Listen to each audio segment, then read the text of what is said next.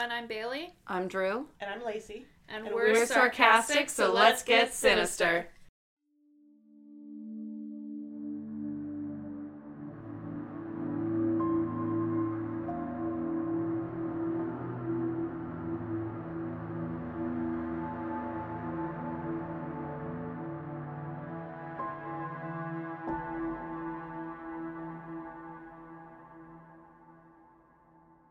The St. Patty's Day special. It's kind of a true crime story, but also kind of like Dublin folklore for St. Patty's Day. I don't know what you guys are presenting today, but I have an unsolved,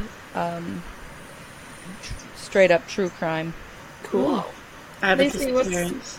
A disappearance. Disappearance of 6 So we've got like all a little melting pot of little sampling of sinister and sarcastic. So, I'm just gonna dive in with mine then, if you're ready. Ready. Born ready. Oh, my. Yeah. Okay, so I will be telling you guys about the death of Rachel Hurley. So, Rachel Karen Hurley was born on October 14th, 1975, in Englewood, New Jersey, which is in Bergen County, and I don't know if you remember, but Karen Denise Wells was traveling to Bergen County. Oh, bring it all together. A little throwback. Full circle. Full circle moment. That's nice. She and her family moved in 1984 when Rachel was about 8 years old to live in Jupiter, Florida, which is a little ways north of West Palm Beach on the Atlantic Ocean coast. She lived with her mother, Andrea, her father, Daniel, and her sister, Erica. Her mother was a nurse at Jupiter Hospital, and her father was an English teacher at Forest Hills High School. She was described as beautiful, charming, smart, and popular. She was a 14-year-old 8th grader and played softball at Jupiter Middle School. Her friend Sherry Duff said she was a force to be reckoned with. Just a few weeks before St. Patrick's Day in 1990, Rachel and her group of friends were playing with a Ouija board at a slumber party. Sherry, her friend, remembers the question was, who will be the first to die? The arrow spelled out Rachel.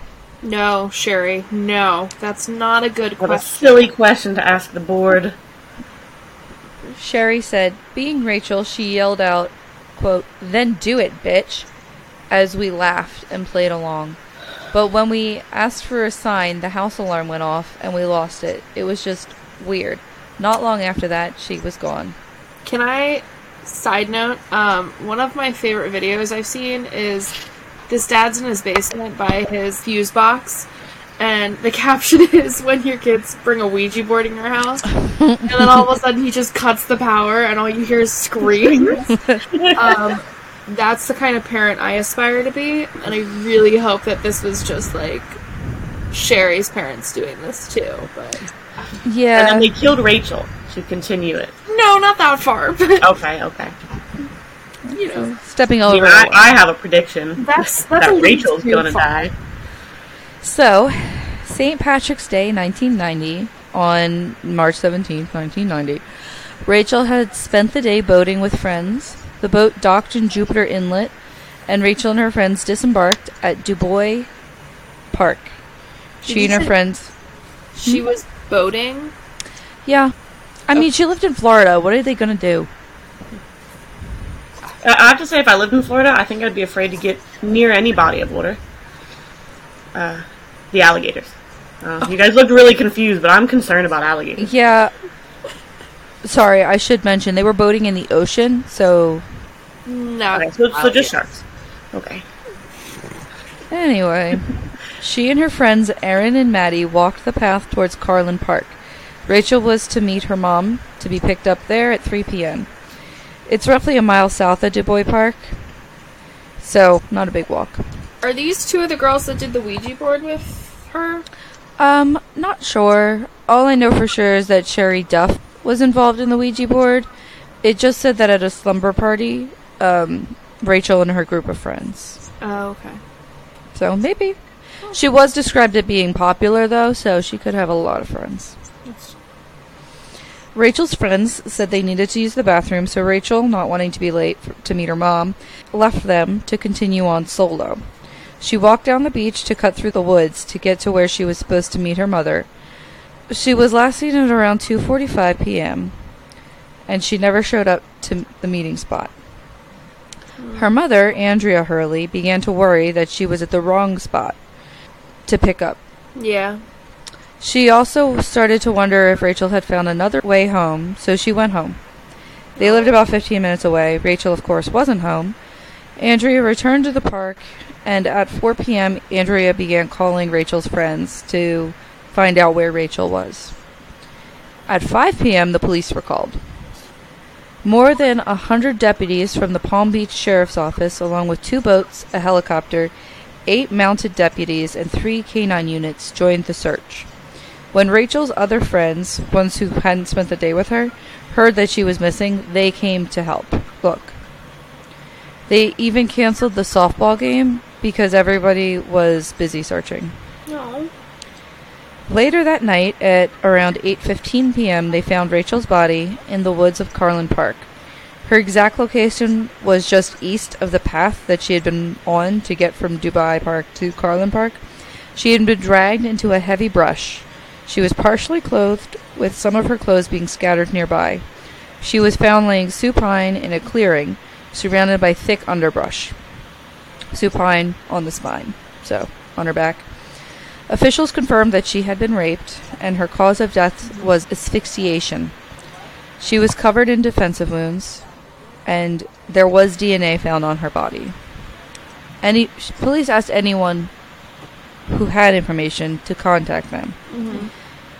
I was actually looking at a Facebook page for Rachel and found that one woman, Lynn Stevens, said that she had gone into the bathroom where Rachel's friends had been. She said that when she walked in, there was a boy in the bathroom with the girls. She yelled at the boy to get out, and he grabbed her. Then he left and followed Rachel down the bath. She had told detectives this many times, but I'm not sure if anything actually came of that. Yeah. I do think it's interesting that she said there was a boy in the bathroom and not a man in the bathroom. Mm-hmm. Another tip came in from a high school student named Billy Fagan. He said he'd been at the park that day, and he told police that he had seen a tall, scruffy vagrant with a beard nervously leaving the woods around the time of the murder. His description caused the police to begin questioning homeless men who were known to frequent that wooded area. They ended up talking to more than 50 men, but got nowhere. 5 detectives worked practically around the clock, fielding questions from callers. More than 1,000 phone calls from outraged public were received by the sheriff's office in the first few weeks following Rachel's murder. Sheriff Richard Weil took personal command of a task force to scour the woods.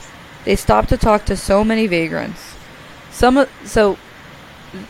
Because it was getting insane how many homeless folks they were stopping and talking to, mm-hmm. detectives would give their business cards to them so that if another detective stops that guy, he can show the business card and be like, this guy already talked to me, you don't need to talk to me anymore.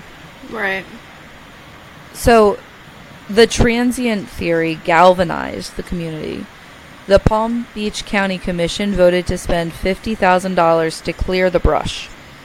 The Port of Palm Beach Commission banned camping on Peanut Island. No trespassing signs were posted in the parks. The town council approved a 4-person unit to rid the town of transients. They approved spending $62,000 for 4 new officers, 1 canine, an ATV, and 4 police radios. The officers were to roust? Mm-hmm. Rouse? Or, like... Oh, okay. Just move along, Gotcha. Type thing, or arrest transients and patrol the beach. The town manager, Griff Roberts, intended to beef up the unit in the next budget, adding 2 more officers, another ATV, a jeep, and an administrative clerk, at a cost of just $230,000 a year.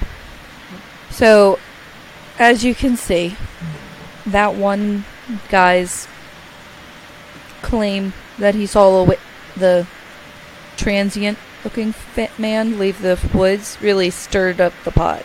Yeah, it sounds like they got really focused on making sure there weren't any homeless people hanging out. So, after a year, by March 1991, Detective Mike Waits, a 9-year veteran, was the only one assigned full-time to the case.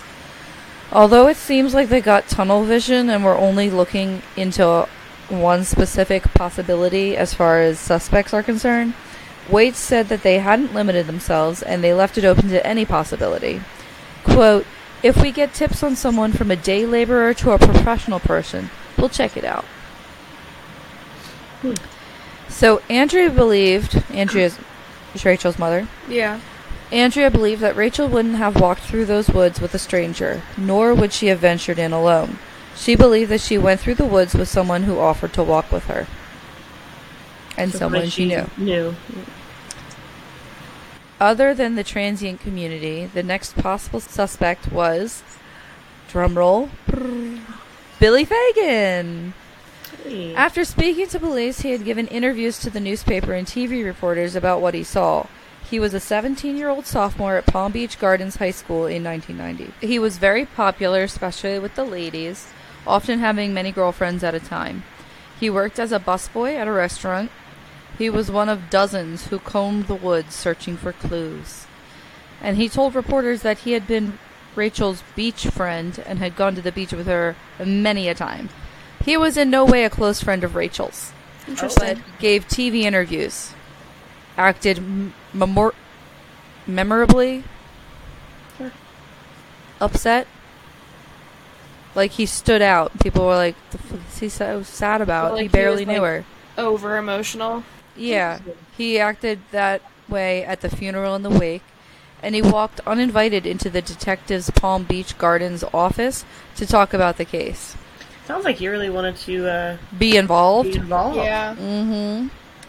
Fagan also helped circulate petitions to clear the brush prior to the Palm Beach County Commission vote.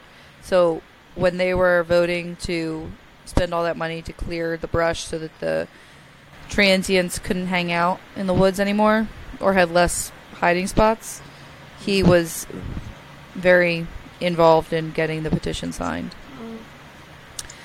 By the end of March 1990, police started to become interested in Fagan. Detective Todd Sidway looked over footage of Billy giving interviews to reporters. He said they had received tips about him, which is what sparked the interest and started them looking more closely into Billy. And what they found was that a year before, on June 3rd, 1989, a neighborhood teenage boy, to be specific, complained that Fagan had forced him to take off his pants in the woods. He then made the younger boy lie down as Fagan walked on his back and spit at him. Ew. He then grabbed a pine cone and rubbed it against the boy's groin before leaving with his underwear and shorts. A report was filed noting no signs of physical abuse on the boy. Nothing happened for 11 months until detectives started looking at these interview tapes. So, nothing came of that until Rachel was murdered and they became interested in Billy and started looking into his past. So, Detective Sidway charged Fagan with assault, battery, and robbery of the boy on March 30th, 1990. Meanwhile, also on March 30th, Fagan continued to live his life. So when I said that he charged Fagan, he didn't go and arrest him. He just filed the charges. Gotcha. So Fagan was off living his life still. He started dating a new girlfriend. Let's call her Girl 1, because there are a lot of girls in this story. Okay. Also, trigger warning for sexual assault. So, he started dating Girl 1. The next day, on March 31st, he was at the house of another girl, Girl 2. While at Girl 2's house, he began kissing another girl, Girl 3, on the trampoline in the backyard. Reportedly, Billy began removing her pants against her will and pinned her down against the trampoline. She said he tried to have sex with her, but she resisted, and he eventually ejaculated on her shirt and pants.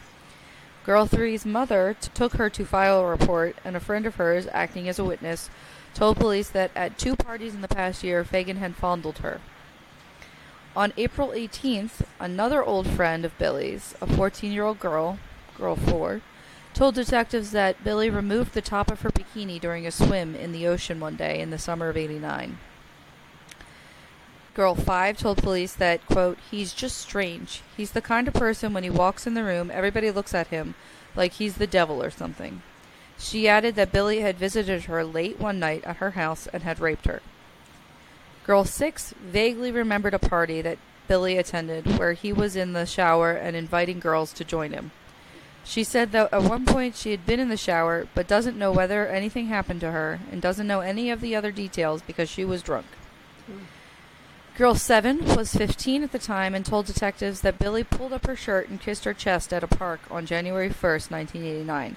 Then in July of that year, she said Billy came to her house at midnight, removed her pants while they were sitting by the pool, and got on top of her.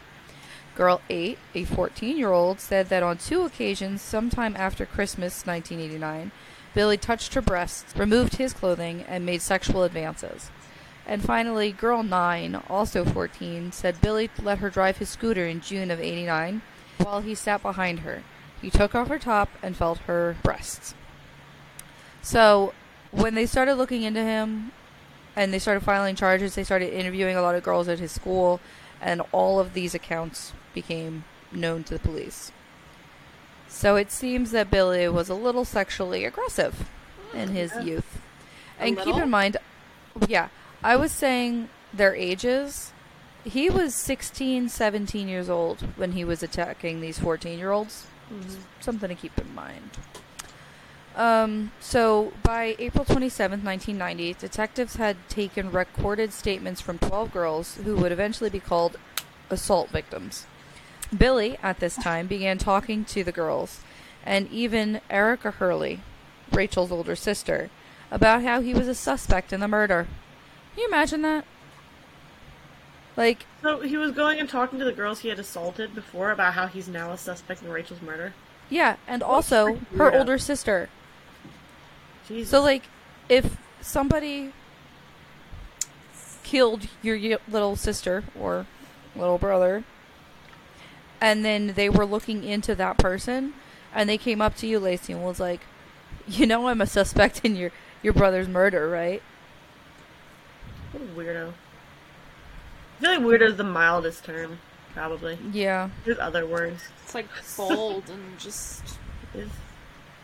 Callous. It is bold, like inserting yourself into the investigation. Yeah. It's bold. I feel like with everything that he's done and like the fact that he's saying that to her older sister, he probably liked the attention. I agree. Also at this time, detectives started to follow him. That's a good call, I think. 4 days later, on May 1st, he was charged by sheriff's detectives with 31 felony sex charges involving 13 girls and a boy. So that all came out very quickly then, because you said like March 30th was when he was charged with like assaulting the first kid, and then this is the beginning of May, so yeah, very quickly they went investigating and found all these accounts. All the alleged victims knew Billy, but only 2 had filed formal complaints with the police. In September, the charges were dropped. A few parents didn't want their daughters to testify, and some of the other complainants were surprised that confidential conversations had been turned into felony cases. So what it was like was that the police would be talking to these girls, and they would say, "Oh, well, he took my pants off while we were sitting next to the pool, and he tried to like get on top of me." And then the police would add that to his charges, and they'd be like, "I didn't mean for you to do that." Yeah, like I didn't want to press charges. I'm just letting you know. And then other cases where the parents were like, "My kid is not going to testify about that." Sounds like they really rushed into something without... I feel like they were really eager to press charges, and they didn't consider victim impact. Yeah. Well, that seems stupid now, because then the charges got dropped, so... However, Billy did plead no contest to 5 misdemeanor offenses and agreed to undergo counseling. Oh. But he was allowed to return to school, where he hung out with all his victims. That seems fair. So, I know what you're thinking. You're like, Billy looks pretty good for Rachel's murder. because she was raped. He seems to be pretty sexually aggressive. He's inserting himself into the investigation pretty heavily. He's doing TV interviews and stuff. He's making a big show about how upset he is. I feel like he even tried to, make the investigation go a certain way. Yeah. That was away from him. Mm-hmm. Also, I want to point out, I would call a boy, not a man. Yeah. Hint, back to the bathrooms. I think most girls who saw a high school student would call him a boy, not a man. Yeah. Although, I don't know. He seems very popular with the ladies, and if that girl who said that she walked in and saw a boy in the bathroom with the girls, would she have recognized him? Mm-hmm. It's hard to say. There's no way of knowing if they even knew each other. Anyway, Billy's friends provided an alibi for Billy. They said that on the afternoon of Rachel's murder, he was surfing in Sebastian, in Indian River County, a town 3 counties away from where Rachel was murdered. They said they picked up videotapes on the way home, which is so 90s. Records show that Billy rented Nightmare on Elm Street, Part 5, and Kickboxer, about 30 minutes before the time Rachel is believed to have been murdered. But, okay, so they were like, he couldn't have done it, he was over here, right? And then they had the 30 minutes before she was supposedly murdered. He was in a Blockbuster or something. Mm-hmm. Didn't he say that he had been at the park that day and witnessed a scruffy vagrant leaving the wooded area at the time Rachel had been murdered? Oh, yeah, he was the one that set off the whole kick the kids out of the community thing. So he put himself in the park. So either he's lying about being at the park, which, why? Or he was at the park, but he was at Blockbuster 30 minutes away, or 30 minutes before he was at Blockbuster, and then went to the park. Didn't you say that the killer left DNA on Rachel? I'm so glad you brought that up. You're a little early. Okay. So let me just say one more thing. Okay. Billy refused to be questioned by police about Rachel unless the police would publicly exonerate him if the interview fails to establish guilt. So after he was like, interview? Yeah, he was like, I'll talk to you. Only though afterwards, if you can't prove I did it, you need to tell the news that I didn't do it. No. It seems like he's really into the public eye. Yeah. Mm-hmm. So, back to the DNA.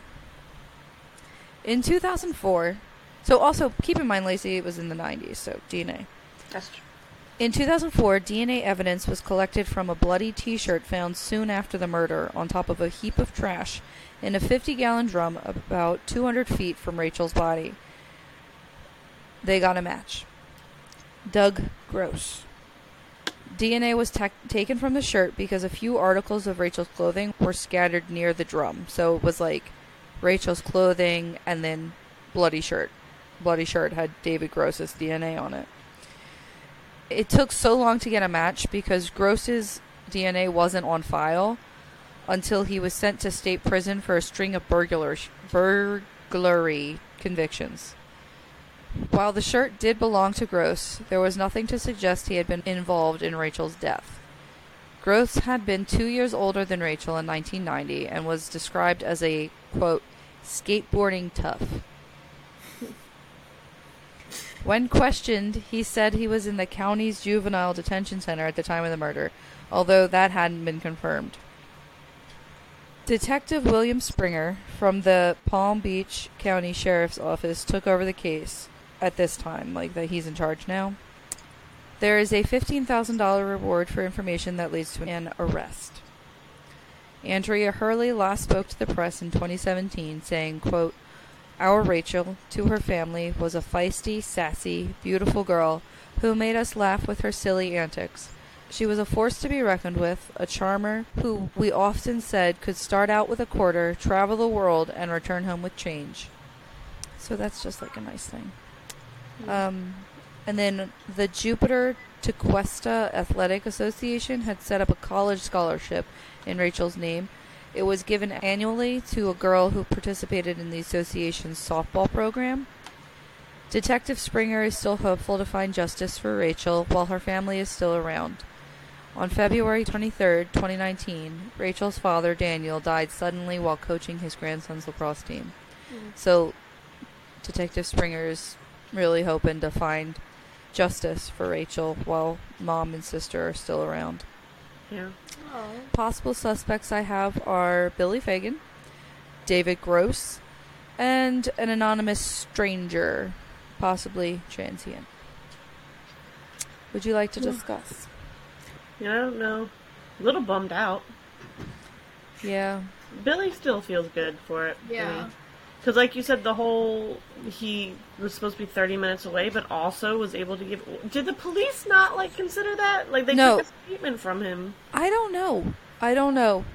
So, his friend's timeline said that on the afternoon of Rachel's murder, he was surfing in Sebastian, which is a town 3 counties away, and it's actually driving about an hour and a half. And then they stopped on the way home to get videotapes at probably a Blockbuster, because it was the 90s.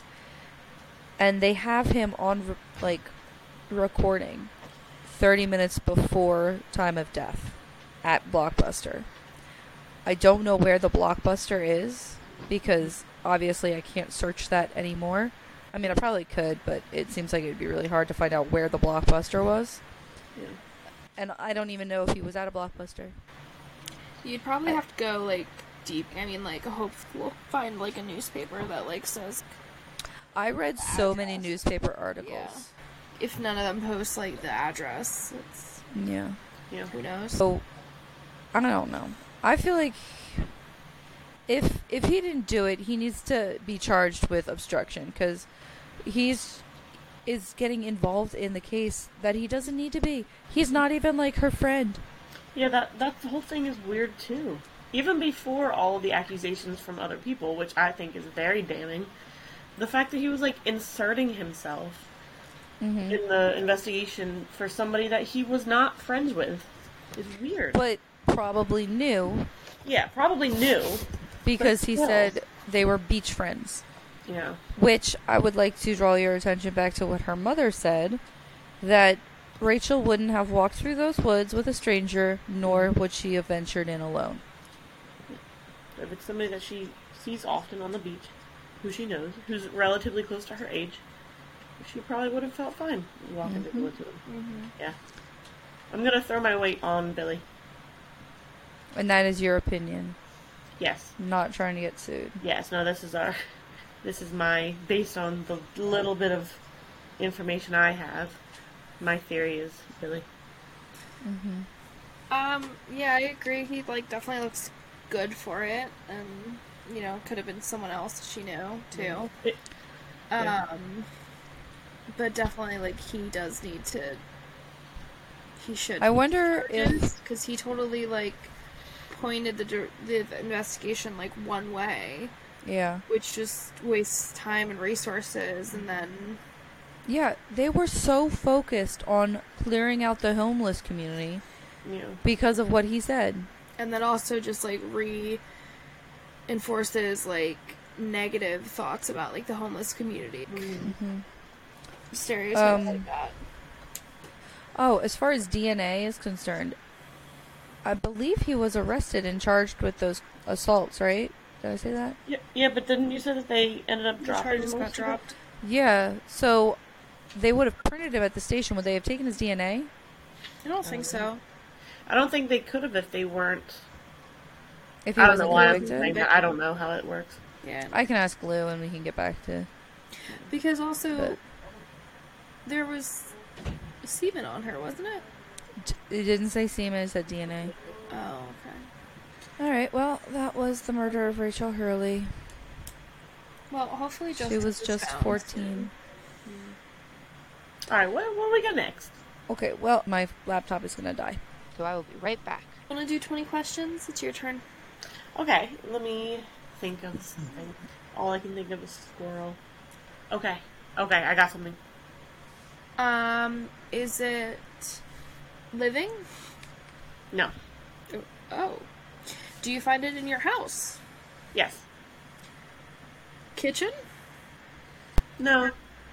Bathroom? No. Living room? Maybe. Can you pick it up? Like, can one person pick it up? Probably not. Okay. You ready to get back in? I guess. Okay, we're gonna change gears a little bit. So, you two haven't been to, like, Dublin or Ireland, correct? No. Okay. So while I was over there, we, of course, did, like, a walking, like, historic ghost tour, which was awesome. But when we decided to do a St. Patty's Day thing, it dawned on me that I heard this story of a kind of like, well, I mean, yeah, he, like a handicapped serial killer almost. He's kind of become an urban legend over there. Okay. So, the name of the story is Billy and the Bull. And Sounds like a band. Yeah. Billy and the Bull. So his name was Billy Davis. He was born without legs, but managed to make his way around in a large iron bowl held in place. Question, can we mock him? Is he a victim or? No, he's an asshole. You can totally mock him. Okay. Oh, what a nerd. Yeah. So the bowl was held in place with 2 leather straps over his broad shoulders. Okay, so you said a bowl. Yeah. Do you mean literally like a bowl? Yeah. What? Okay. How big is the bowl? How did he move? I'm getting there. Alright. So He wore a bowl on his bottom half yeah. with suspenders. Yeah. So, because he lacked legs, he made up for in his arms. He had 2 very strong, very large arms. Oh my god, I feel like I know where this is going. What he lacked legs, he made up for in his arms.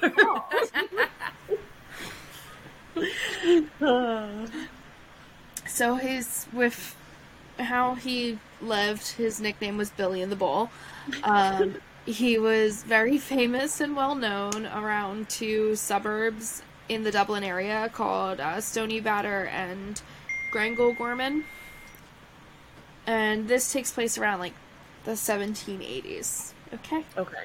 So, Billy was described as quite handsome. He had long locks of pitch black hair and a striking face, dark eyes, the powerful arms, and great charm that drew the attention of all the ladies.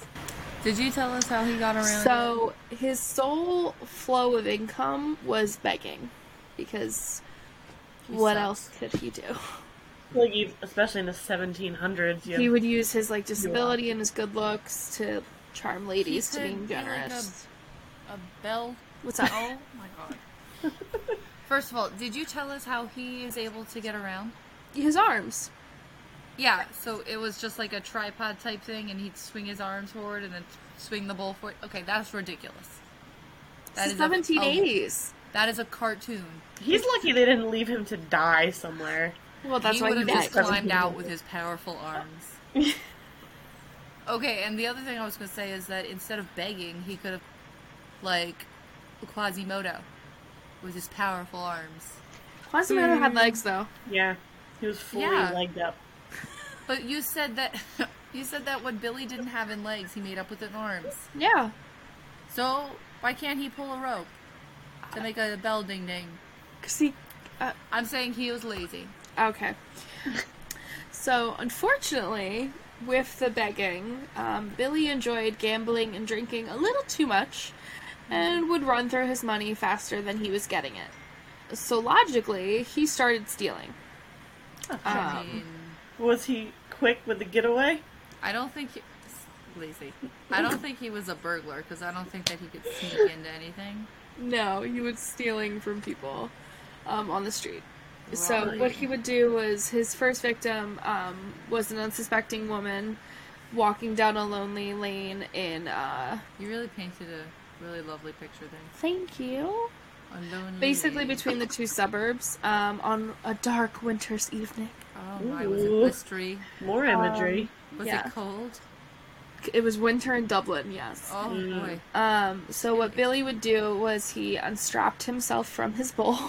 Oh my god. hid in a brush. He's a cartoon character. He hid in a brush, and as she walked closer, he would groan or complain, drawing her attention. And while she bent down to look, and like through the bush, his two giant hands burst through and grabbed her. She ended up ridiculous. She ended up fainting from fright, at which point he started like taking her jewelry and like made off with her purse.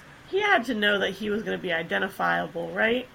Like they were going to be able to say it was the man with no legs. So he was in a bowl. So actually, it was the 1780s. They didn't really have like much of a police force back then, but they did make one when he started going a different way. He continued similar robberies using his disability as like a cover to get victims. However, he took a turn when he attempted to rob a servant girl. She fought back, and in the struggle, Billy strangled her. Can I just say real quick?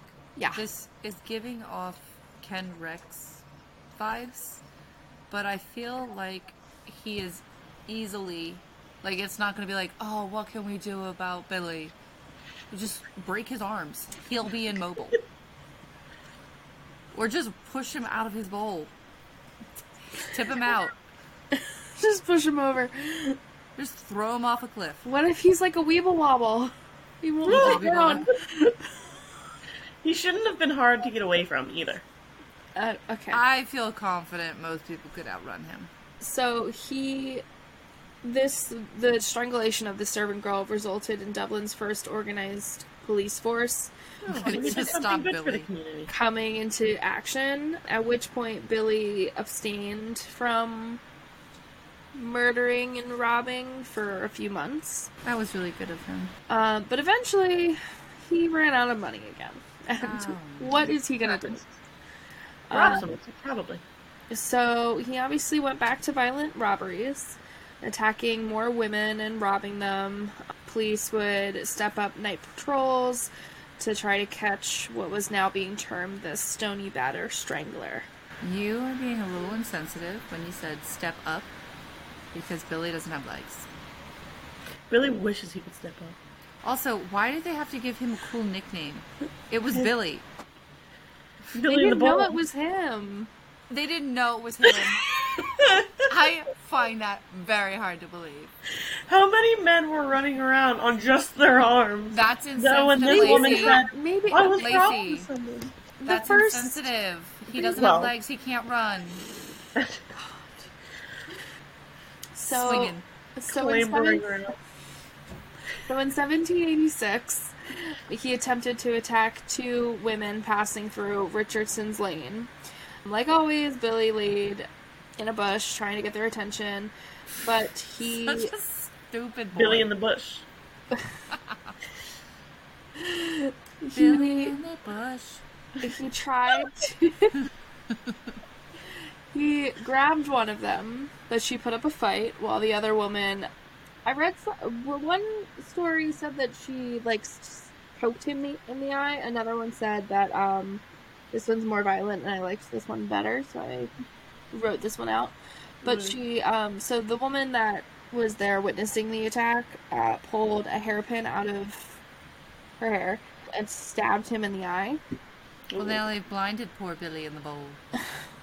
Blind Billy in the bowl. This let the other, like, him releasing the one woman, so they ran to get the police while Billy was, like, rolling around in agony on the ground. So, the police were actually surprised who the strangler was. I just want to say, I feel like if he just got poked in the eye, he probably would have recovered really quickly. So I agree that it was probably the hairpin. I mean...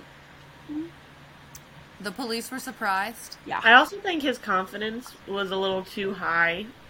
The fact that he took on two people at a time tells me he had been too successful. So I read somewhere that it could have been an accident that he didn't realize it was two women walking. That makes more sense. Because he was hiding. He's also shorter and closer to the ground, so it's hard to see. So anyway, they went to him immediately, arrested him, and wheeled him to prison in a wheelbarrow.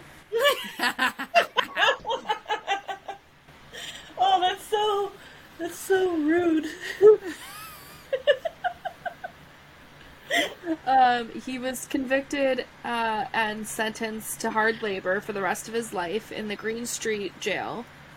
He avoided the noose, but spent the rest of his days using his strength breaking stones. Do you think it would have been better or worse if they carried him in his bowl?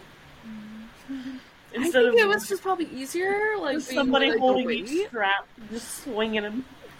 I like the child. wheelbarrow, because I imagine that he was, like, trying to, like, slap them and be like, let me out, let me out. No, shut up, Billy. Stop it. But Was so he blinded? I don't know. There's Billy in the bowl was hiding it's very in the bush. much like a urban legend over there now, so it's kind of hard to find like actual like factual information. But he did die in prison, and his corpse was buried in an unmarked grave in an unknown location. You can probably tell by the size of the grave. But It's probably much shorter. But according to the locals, his bowl can still be heard clanging off the cobblestone around Stony Batter. That's excellent. I enjoyed that so much. Boy. I have there's actually, so, because this was a walking tour too, there's a legit... That's insensitive. There's a legit, like, mosaic of him, memorializing of his him. bowl. I mean, his bowl's not a part of it. I'm gonna show you guys. Give me 1 second. Billy and the bowl. I just love that the bowl he felt was the best option for him, because you can't tell me they didn't have a form of a wheelchair in the 1780s. Well, they had a wheelbarrow. Right. And he was like, not for me. Here, Where that did should he be get coming the through to bowl? you guys.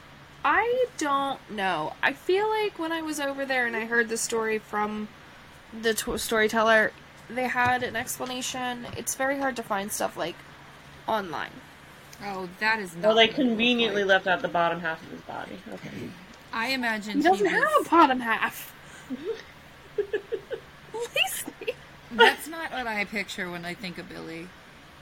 Yeah, I forgot you wanted- said he was attractive. I was I- Yeah. weirdo. I pictured his head to be as round and hairless as his bowl. I wanted it to Also, be very 100% looks symmetrical. like an album cover to me. So it really fits in with his band name Billy in the bowl. and the release date up there, 1786. So that was Billy in the Bowl. Fun. I enjoyed that. I'm Yeah. gonna save this photo and put it on the Instagram so Yeah. that everybody can see this heartthrob with his When they come afro. when they come to check out our Instagram. You can you can find better photos of that online. That's just one I got when I was Well, like I'm over gonna there. put it Oh, up you there. took that picture. Yes. Oh, nice. I forgot that you started off telling us that you were over there. That Very, was very wordly. Did you hear the bowl? No. Well, so we also did the walking tour Insensitive. probably around like 3 p.m. So like it Oh, wasn't so not creepy or late. anything. Okay. But We'll go back sometime at night and we'll all sit there and listen. I mean, The bowl. it's actually kind of like a busy street if I remember correctly. So it might be hard to. We'll do our best. Yeah. Cool. Okay. Ready for me? Well, that was lighthearted. Yeah. You're. I think that would have been a fun one to end with. Although mine isn't nearly as serious as Drew's was. Yeah. So What still. was yours again? Mine is about the Lost Boys of Ontario. So mine was, but like mine was. Oh, yours is a disappearance. disappearance. That's right. Yep. Okay. Ontario, Canada. Yes. So We I are do all have, over the map today, Yeah. guys. I have some pictures that I'll show you guys too as we get going, but let me pop on over. Made a nice little slideshow. Copier. Bailey's idea. Oh yeah. Okay, ready? Mm-hmm. So this was St. Patty's Day, 1995. Are you showing us a picture? Well, not yet. I was thinking about making PowerPoints to show you guys pictures. How Okay. do we feel about that? Can you not copy my idea for my next case? Like, what the hell? Don't have good ideas, and nobody will copy them. Imitation is the Something about flattery. yeah, the best form of flattery, or the most intense form of flattery. I think it's sincerest, but we can be Yeah, intense. okay, in well- sincerest form of flattery. Whatever. Identity theft is not a joke, Jim. Millions of families suffer every year. Ready? Michael? Oh, that's Yeah. funny. Michael? Yeah, we're ready. Should we just, like, Okay. cancel the podcast to just recreate all the Office Yeah. episodes? I mean, I'm... People would listen. I have a question. How dare you? That was Kelly. Anyway. I got it. Me. Why is Daryl up here? I invited him. It's not a party. Daryl, go back down to the... This isn't information you need to know. Oh, there's information here? Sorry, that's my dog. I think he said, yeah, you're right. There's information. I don't need to know. There's nothing like that. Here, I'll do my Stanley impression. Good one. I just watched the episode where the branches merge, and Karen is trying to do her voicemail, and she's like, Karen to the belly. Jim goes, "You feel good?" She's like, "Yeah." And then he walks away, and she's just like, "It's Karen Filippelli." What's happening, Lacey? I'm just waiting for you guys to get it all out of your system. Okay. Do you remember the episode where Michael has the intercom over all the phones? Yeah. Toby Flanderson to the principal's office. You've soiled your sheets. Have you seen the blooper where Toby walks into the office and Michael goes, "Oh, hey, Toby, can you close that on your way out?" Oh, God. Anyway. What a good show. Yes. Lacey? Yep. Take it away. 1995. St. Patty's Day. I wasn't born yet. I was gonna say me neither, but that's a lie. I was gonna call bullshit immediately. So the Lost Boys of Ontario. There are 6 boys. Okay, so we have Danny Higgins is 16. I'm not gonna need to refer to the names often during, so you don't really have to keep track too much of who's who. Are they Danny friends? Higgins? Yes, it's a friend group. Oh, okay. Danny Higgins is 16. Jay Boyle, Jamie Lefevre, Michael Cummins are all 17. Robbie Rumbold and Chad Smith are 18. So 6 boys from 16 to 18. Okay. They are at a St. Patrick's Day party. It's just a neighborhood basement party. They were drinking. Party. In Around Canada, 12. I feel like 18 legal age? Maybe. I think it's like that. Probably. Even if not, local high school party, people are drinking. Yeah, also, but there's a 16-year-old and a 17-year-old. Yeah. So, anyway. They left around 12:50, and they told their friends they were going to go goof around on a boat. I love that. Drinking, There's a lot of boats happening in this episode. Yeah. Video footage caught 3 of them breaking into a marina at Frenchman's Bay. Shortly after. Making lots of poor choices. Yeah. They were drunk. Yes. You're right. So 12:50 they left the party. Shortly afterwards, video footage caught three of them breaking into a marina at Frenchman's Bay. And somewhere between 2:30 and 3 a.m., 2 boats were stolen from the bay, from the marina. One of them was a 14-meter, which is about 13 feet, imitation Boston whaler. And I have a picture to show you guys, just kind of what you picture when you picture like a little boat. And the other one was a 3-wheeled paddle boat. They were stolen between 2:30 and 3 a.m. Neither of these boats had life jackets or any emergency equipment on board. Side note. Yes. I am not condoning it, but, like, stealing, like, 2 boats, like, that's pretty impressive. I feel like they got 3 of them on camera, but all of them were involved. And so they needed 2 boats. Also stolen, while I'm figuring this out, was a case of beer off of another boat. Who leaves beer on their boat? They were raiding. They had been on multiple boats, because, like, they didn't just go to the first boat, find the beer, and be like, jackpot, let's go to this boat. That's not they the went thing to. here. They were looking for party stuff. Yeah. Okay, so that was the big one? That would have held 6 people. Yeah. So we can cut out the whole part of me trying to figure think out. so. Where's it? That's the bigger one. And This then is there was just a an paddle boat? example. This was not the boat. Right, but that's So- the bigger boat, and then there was Yeah, a the other smaller one would have been a paddle boat. Not that big. I feel like, I don't know. I could see if we were in a group of 6 and they were like, let's take this one. I'd be like, We're not all gonna fit, guys. Yeah. We're drunk. Who cares? I'm taking the little I one. would say they were drunk. Yeah. Tempers So, fly. a Teenage boys.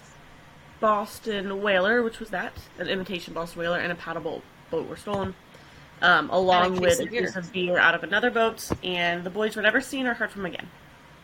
The last time they were seen was on the video footage. The three of them were seen on video footage breaking into the marina. 2:30 to 3 a.m. These two boats were stolen, and that was it. Bailey. First off, what, this is St. Patty's Day, so March in Ontario, okay. March 17th. And I don't know if I'm getting ahead of myself, but were the boats ever found? No. Boats were never found, and boys were never found. Were they in a lake, or... Lake Ontario. I guess I didn't say that. Lake Ontario, which is gigantic. You know, the Great Lakes are all... it's not the ocean. True. But I mean, like, what if they took on water? And sunk? Yeah. Still, I feel like... And it's March in Ontario. They could drown and freeze. I mean, we've all seen Titanic. Yeah, I'm more stuck on the fact that the boats have never been found. It was 1995. It's been, like... If they sunk... Almost 30 years. You don't think that they've been out scuba diving looking for the boats? I have information. No, Lacey, we're going to figure this out right now. Yeah, we have very limited information. We're going to crack this case without talking to you. You're asking good questions. All right, Lacey, take it away. Okay, so at around 3:30 that morning, so around when the boats were stolen, a little bit after, two of the boys' girlfriends who had been at the party with them called the police because they hadn't been able to get in contact with them since they left and were concerned already because the boys said, we're going to go goof around on a boat. There's no cell service in the middle of a lake, bruh. Not in 1995. Especially not in 1995. And they might not have even had cell phones. They didn't really say exactly why they called. I figured maybe they were supposed to meet up with the boys somewhere, and the boys didn't show up. But it did seem to me like they called the police very early on. Yeah. It also felt that way to the police. So they spoke to, hold on, I've got all my things written out, Durham Regional Police Service. So Durham Police is who was kind of in charge of the whole thing. They spoke to Officer James Gillum, and he told them to tell the boys' mothers to file a missing persons report if they were concerned that they were missing. He didn't seem very concerned. He even said in his own report that he wrote that he told the girls he couldn't really do much because he wasn't given any specific locations. And he said that one of the girls was not truthful with him, but he didn't, or I couldn't find what he meant by that. He didn't write up the report until March 23rd, which is 6 days after St. Patty's Day, when his supervisor requested he write it up. At this time, they had actually started looking for the boys, and it seems like they were kind of trying to backtrack a little bit. Mm-hmm. So they got an actual search underway about 36 hours after the boys went missing. So late Saturday afternoon, they started an actual search. It involved the Durham Regional Police Service, Toronto Police Marine Unit, the Coast Guard, a Hercules C-130 aircraft, and a helicopter from Canadian Forces Base. So they had a bunch of people involved in the search. None of the bodies ever found. The boats were never found. The police theory was the boys went for a drunken joyride, capsized and drowned. They did not have enough gas in the boat for them to have lasted super long, so they think they could have either, been messed up and overturned the boat because they were drunk, or run out of gas and been bobbing around out there for a while until, like, a rogue wave took them out. But they think they went for a joyride, capsized, and drowned. Are there waves in a lake? Yeah, in the Great Lakes, yeah. They're big old boys. You have currents in the wind, too, can create... Yeah. They could have even... Well, never mind. I was going to say, they could have been like, oh, let's get out and swim a little bit, and then I remembered it was March in Canada, so I doubt they willingly... You're drunk? They were drunk. But... Have you never, been drunk in February and been like, oh, I'm going to go outside in shorts and no shoes or socks? Local... They could have, for sure, made a dumb decision while they were out there. Okay, so a lot of the rest of the information I'm going to give you guys, I found out when I learned about this private investigator who's been investigating the case. So his name is Bruce Ricketts. He's based in Ottawa. he runs a website called Mysteries of Canada, where he looks up mysterious stuff, researches it, and posts about it. And has written 2 books based on research he's done for his website. So in 2010, he learned about this case and started researching it, and then got, like, really invested in it and decided he kind of wanted to figure it out, what had happened. So he's been involved in it since 2010. When he started doing his research, he felt that there was more to the story than what had been let out, and there wasn't a lot that the police had told people, so he said the police had not given it their best effort, so he was going to give it his best effort to figure out what had happened. He felt that the police were slow to start investigating and reached their conclusion about what had happened very quickly because they didn't really want to put in any more effort than the boys capsized and drowned. And here is a quote from him. I've got a couple quotes in this after he started requesting information. He said, this was 2022, at this time, based on limited and heavily redacted materials provided by Durham police, we cannot conclude that the boys stole a boat or drowned in a lake. There's no concrete evidence to support that theory. The truth is that we do not know what happened or where, nor do we know the fate of the boys. So he is not even sold on the theory that the boys took off on a joyride. Redacted stuff? Well, yes. A lot of the stuff that was released to him was redacted. Like interviews and camera footage and stuff. What the hell is the purpose of doing that? So, great question. I have a question. Yes. So they got 3 of the boys breaking into the marina. Mm-hmm. And then beer was missing and 2 boats were missing. They don't have any proof that the boys took that stuff, right? Correct. Okay. And they don't have any proof that, like, all 6 boys went into the marina. It was just the 3? No. Yeah. Yep.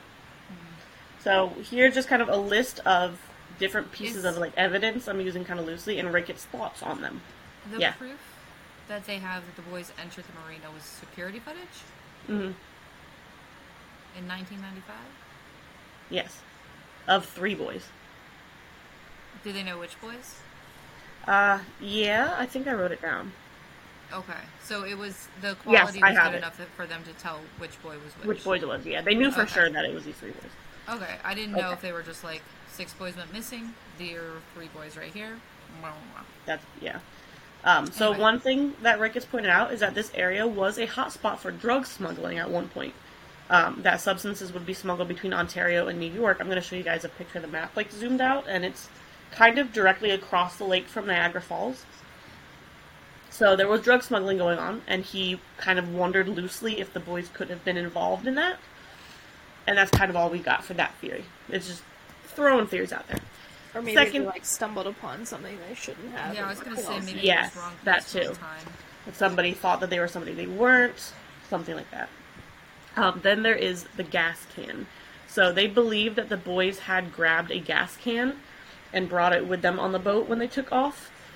2 weeks after the disappearance, a gas can was found washed up in Wilson, New York. I'm going to show you a map picture. That they believe this was a gas can that had gone missing from that area that they think they would have taken with them. It was found without a cap on it. Ricketts feels that because it didn't have a cap after being in the water for 2 weeks, it would have taken on water and sank. I don't know. I think that it could have bobbed around out there for 2 weeks. But we have that. Let me show you this map quick. Screen. Boys. So, can you guys see? It's loading. Yes. Okay, so right here, this is where they were. This is the bay. And I can actually show you a picture of... So here's the bay. Oh, it looks cold. Here's the boys. Since I didn't show you the boys. There they are. Oh, Danny Higgins has the cutest smile. He looks so little. So here's where everything happened, up where I have the little Google Maps marker. That's the bay. Right here, this little red circle is Wilson, New York. So this is where the gas can was found. There's Niagara Falls, right? So just... But also, like, who's to say that's from them? Right. Like, Lake Ontario's huge. Yeah, that's kind of was Ricketts' point, where he was like, we don't have any evidence, because the police found out about that, and they're like, oh, that's their gas can. That shows that they were out on the lake with their gas. And he was like, well, it doesn't really. And, like, fingerprints would be, like, wiped off of that, so, like, with the water, like, yeah. Yeah. So something else that's interesting is that DRPS, which is Durham Police Service, had the opportunity to use what's called side scan sonar technology to scan the bottom of the lake, which is some kind of... It's exactly what it sounds like, sonar technology that you could use to scan the bottom of the lake. They had the opportunity to use it. They contacted a man named Ed Burt, who is the founder of Ocean Scan Systems, and he does this kind of thing for missing people and stuff. Mm-hmm. But they canceled the contract before he ever started the search, and they never followed up. So they never checked the bottom of the lake. So you guys were saying before, like Drew, I think, said they should have found the boats by now. They never checked. They checked the shores and stuff to see if they showed up anywhere else. They never checked the bottom of the lake. But, like, that also is just, like, why wouldn't you go down there, like, not even for the boat, but, like, for bodies? Yeah. That so, like they have closure. What'd you say, Drew? It feels like it's incompetence. Yeah, and the more we get into it, the more it felt to me as I was researching that they didn't really care. What do, like, parents think? Well, the parents, I only really heard from, like, one mom and, like, some siblings, and it was for Jay Boyle, and we're gonna see why later. But these boys, and this was something else that Ricketts pointed out that I have somewhere later, Durham police had several encounters with these boys before. Jay Boyle in particular... Yeah, Jay Boyle in particular had already done some time for assault and was currently facing time for assault and weapons charges. So Ricketts floated the idea that the police were like, oh well, these are troublemakers who finally got into too much trouble. We're not going to put the effort in. And then later kind of started to backtrack when Ricketts started looking into it and act like they had done more than they did. That's how it felt to me, a casual observer in 2023. I think it's really weird that they didn't just use the sonar technology and scan the lake. I don't know why they wouldn't just do that. Very expensive, and they would have been like, we're not going to waste all this money on those kids. Yeah. Yeah, that feels right. So, something else that's interesting. Danny Higgins, the youngest, all 6 of the boys were at this neighborhood party. He had a fight with Jay Boyle at the party and left before the rest of them. And there's no evidence he ever met back up with the rest of the group, and he wasn't actually part of this friend group. When you guys asked before if they were friends, and I said, yeah, 5 of them were. Danny Higgins was not part of their friend group. But he's been lumped in with this group of missing boys from that night. Just because what kind of he fight? went missing? Verbal altercation. Interesting. And I don't know what time he left. I just know he left before the other 5 left. I have a wild theory that is very little that popped. I'm putting random shit in its pot. I want to know if your theory is like the one that just popped in my head. Ooh. So Danny was the one who was not part of the group? Correct. Okay, so Danny got into a verbal altercation with Jay and took off. Jay, talking to his friends, who, known troublemakers, were like, let's go get this boy. They go, kill Danny, and then 3 of them break into the marina, and then they sneak Danny's body on, and then they go out to dump his body in the lake, and then, I don't know, they were drunk and dumb and ended up all dying.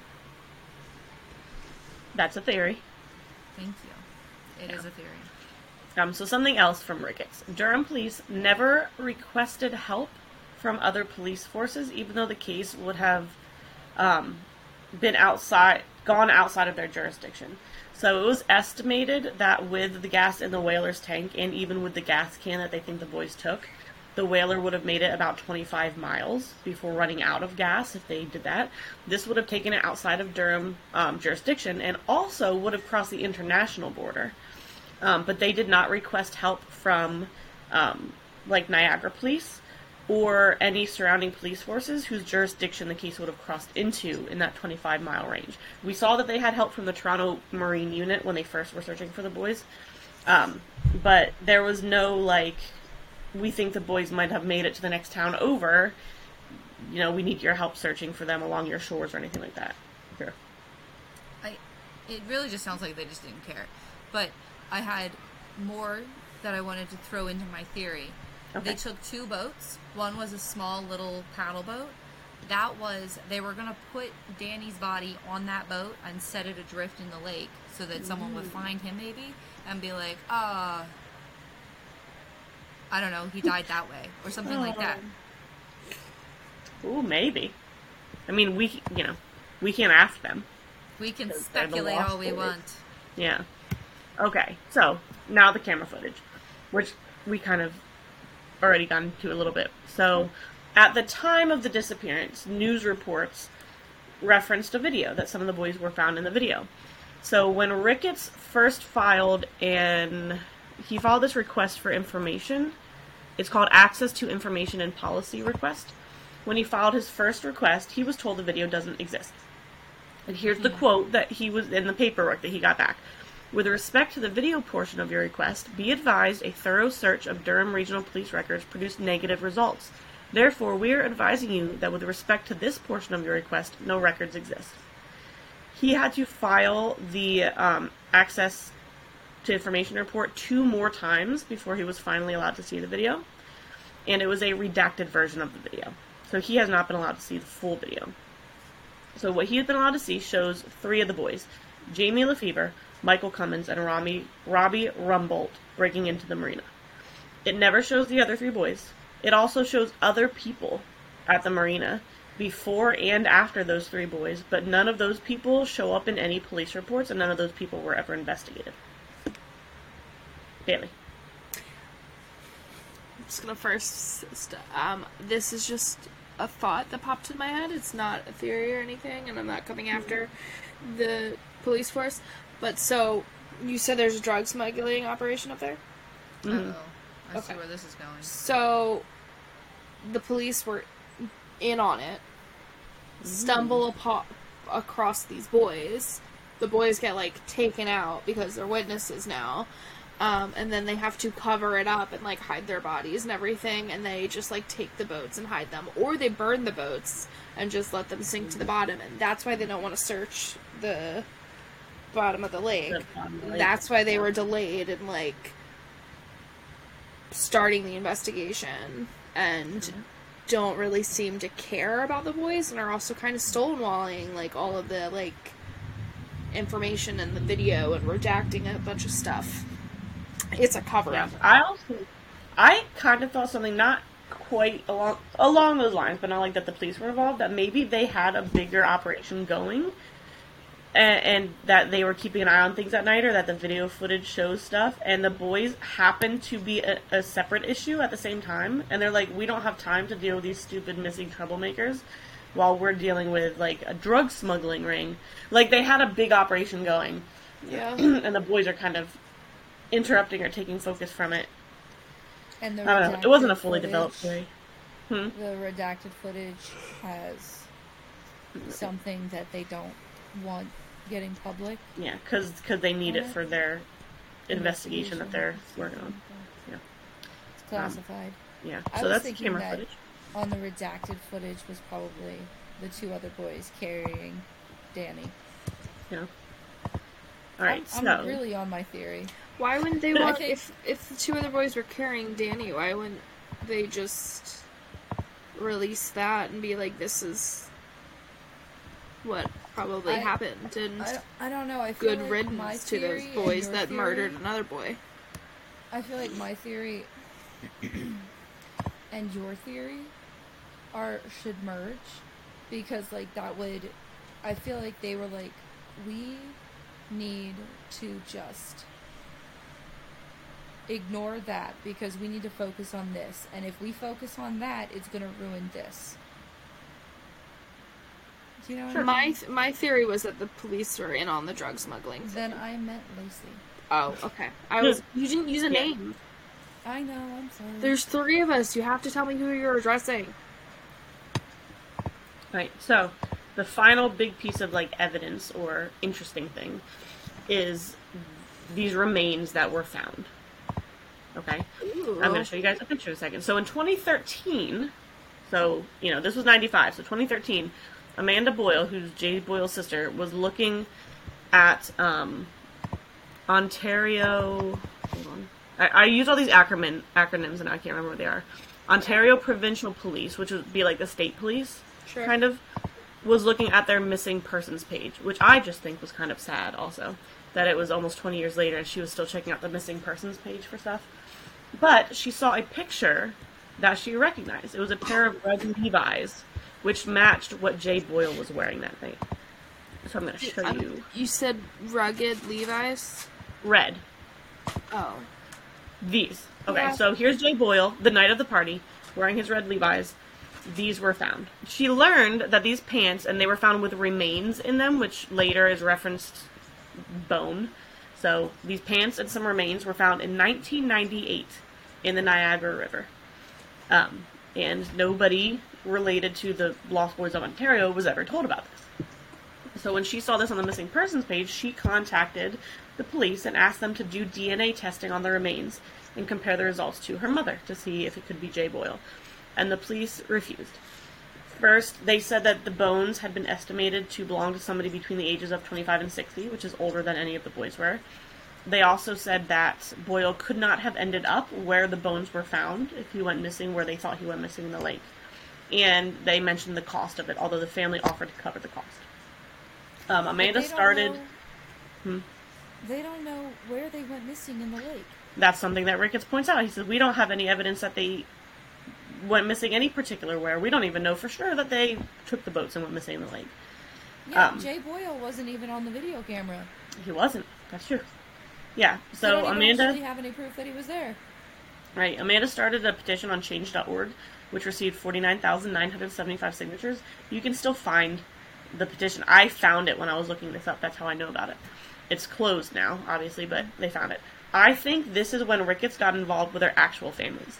Up until this point, he had just been doing research on his own, but at this point, he somehow got involved with them, and he started reaching out to the police about the DNA.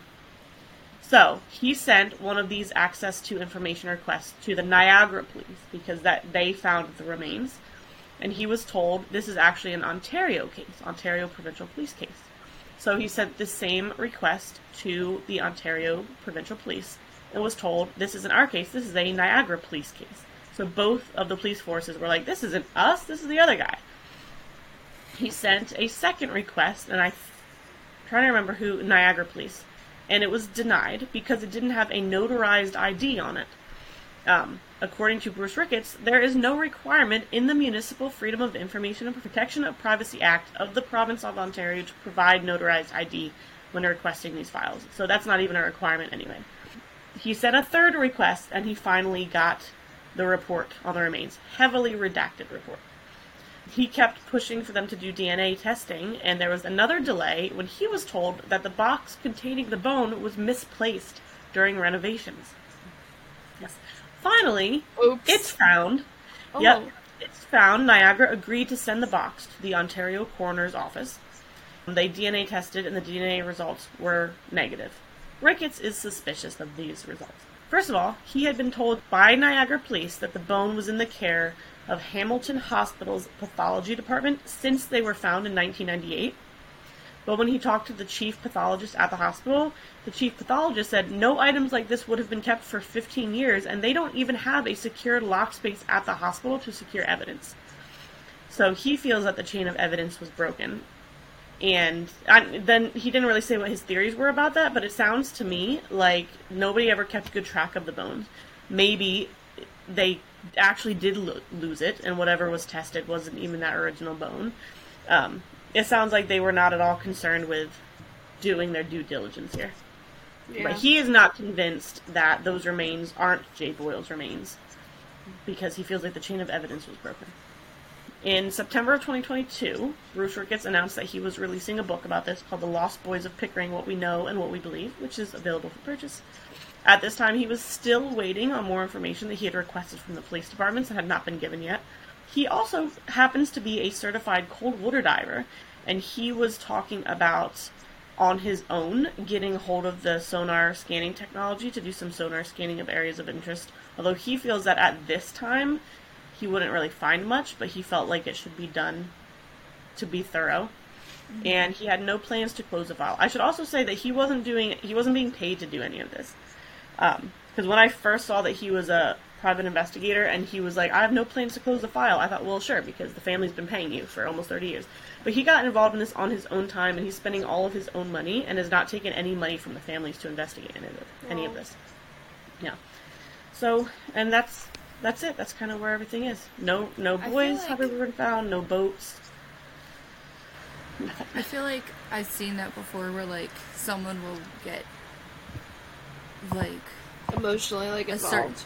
Like a certain case will touch them, and if they have the resources, they'll just fund it because they want to have closure, and especially when it seems that the police are kind of being incompetent, and then also just, like, dicking him around. Yeah. By sending him, oh, we don't have video footage. Oh, we do. Here's heavily redacted kind of shit. It was also only, like, one boy that had, like, an arrest record, right? It said there was only one boy that I could find actual information about, and that was Jay Boyle, and that he had been arrested for assault, and he had pending charges. He also had a 1-year-old daughter, who his mom was watching tonight, so, she's, like, 28 or 29 now. But, Rick had said that the police had encounters with these boys before. So. I mean, well, if they were a friend group, chances are they were together. Yeah. Some shenanigans. Still, they're, like, 16 to 18, like, years old. They still are young, and, like... Yeah. Yeah. It just doesn't seem to me like they were too interested in finding out what happened. Yeah, I like my theory because there's a lot of drama, but... Yeah, your theory would be a good movie. I'm pretty sure it's been a movie. Either that or, like, a TV show, series, episode. Yeah. I'm currently rewatching Bones, and when you said that there was, like, skeletal remains, I was like, we need Dr. Temperance Brennan to get on it. Yeah, she would. Fly her up to Canada. I bet she'd maintain the chain of evidence as well. Oh, 100%. Lacey, back to your 20 questions question. Yes. I don't know what number you're on because I forgot to count. But... That's fine. Can you, hurt someone with it? I'm going to say yes in the way that you could probably hurt somebody with almost anything. But its main usage is not intended for... If an intruder was in your house, you would not think to use this thing. Is it, Is it a piece of furniture? Yes. Do you derive comfort from it? No. Is it a table? No. Is it a kind of table? Kind of. You put stuff on it? Table. Yeah. Dining table. No. No, she said kind of for table, so it probably isn't a table, but it's like a nightstand or something like that. Nightstand? No. Is it like an ottoman? No. A desk? Yes. Follow us on Instagram at sinister_and_sarcastic for more updates, and we also post pictures from each case. So, like, you'll see the Billy and the Bull stuff today. You'll see probably some of the boats, and we'll include all the victims' pictures from Lacey's case. And Rachel Hurley. And Rachel, because Rachel was pretty. I did search her because I wanted to figure out what you wanted to Fagin looked like. Name. Well, that, and I also wanted to see how creepy Fagin looked like, because just based on what you were saying, I was like, this guy sounds like a skeeve. You can also DM us on that and let us know if you have any case suggestions. We'd love to hear that. Yeah, I think that's all we have for, like, announcements and information. I agree. So, that was Sinister. And we were sarcastic. And we hope you keep listening. Thanks, Pat. Happy St. Patrick's Day! Happy St. Patrick's Day! Happy St. Patrick's Day!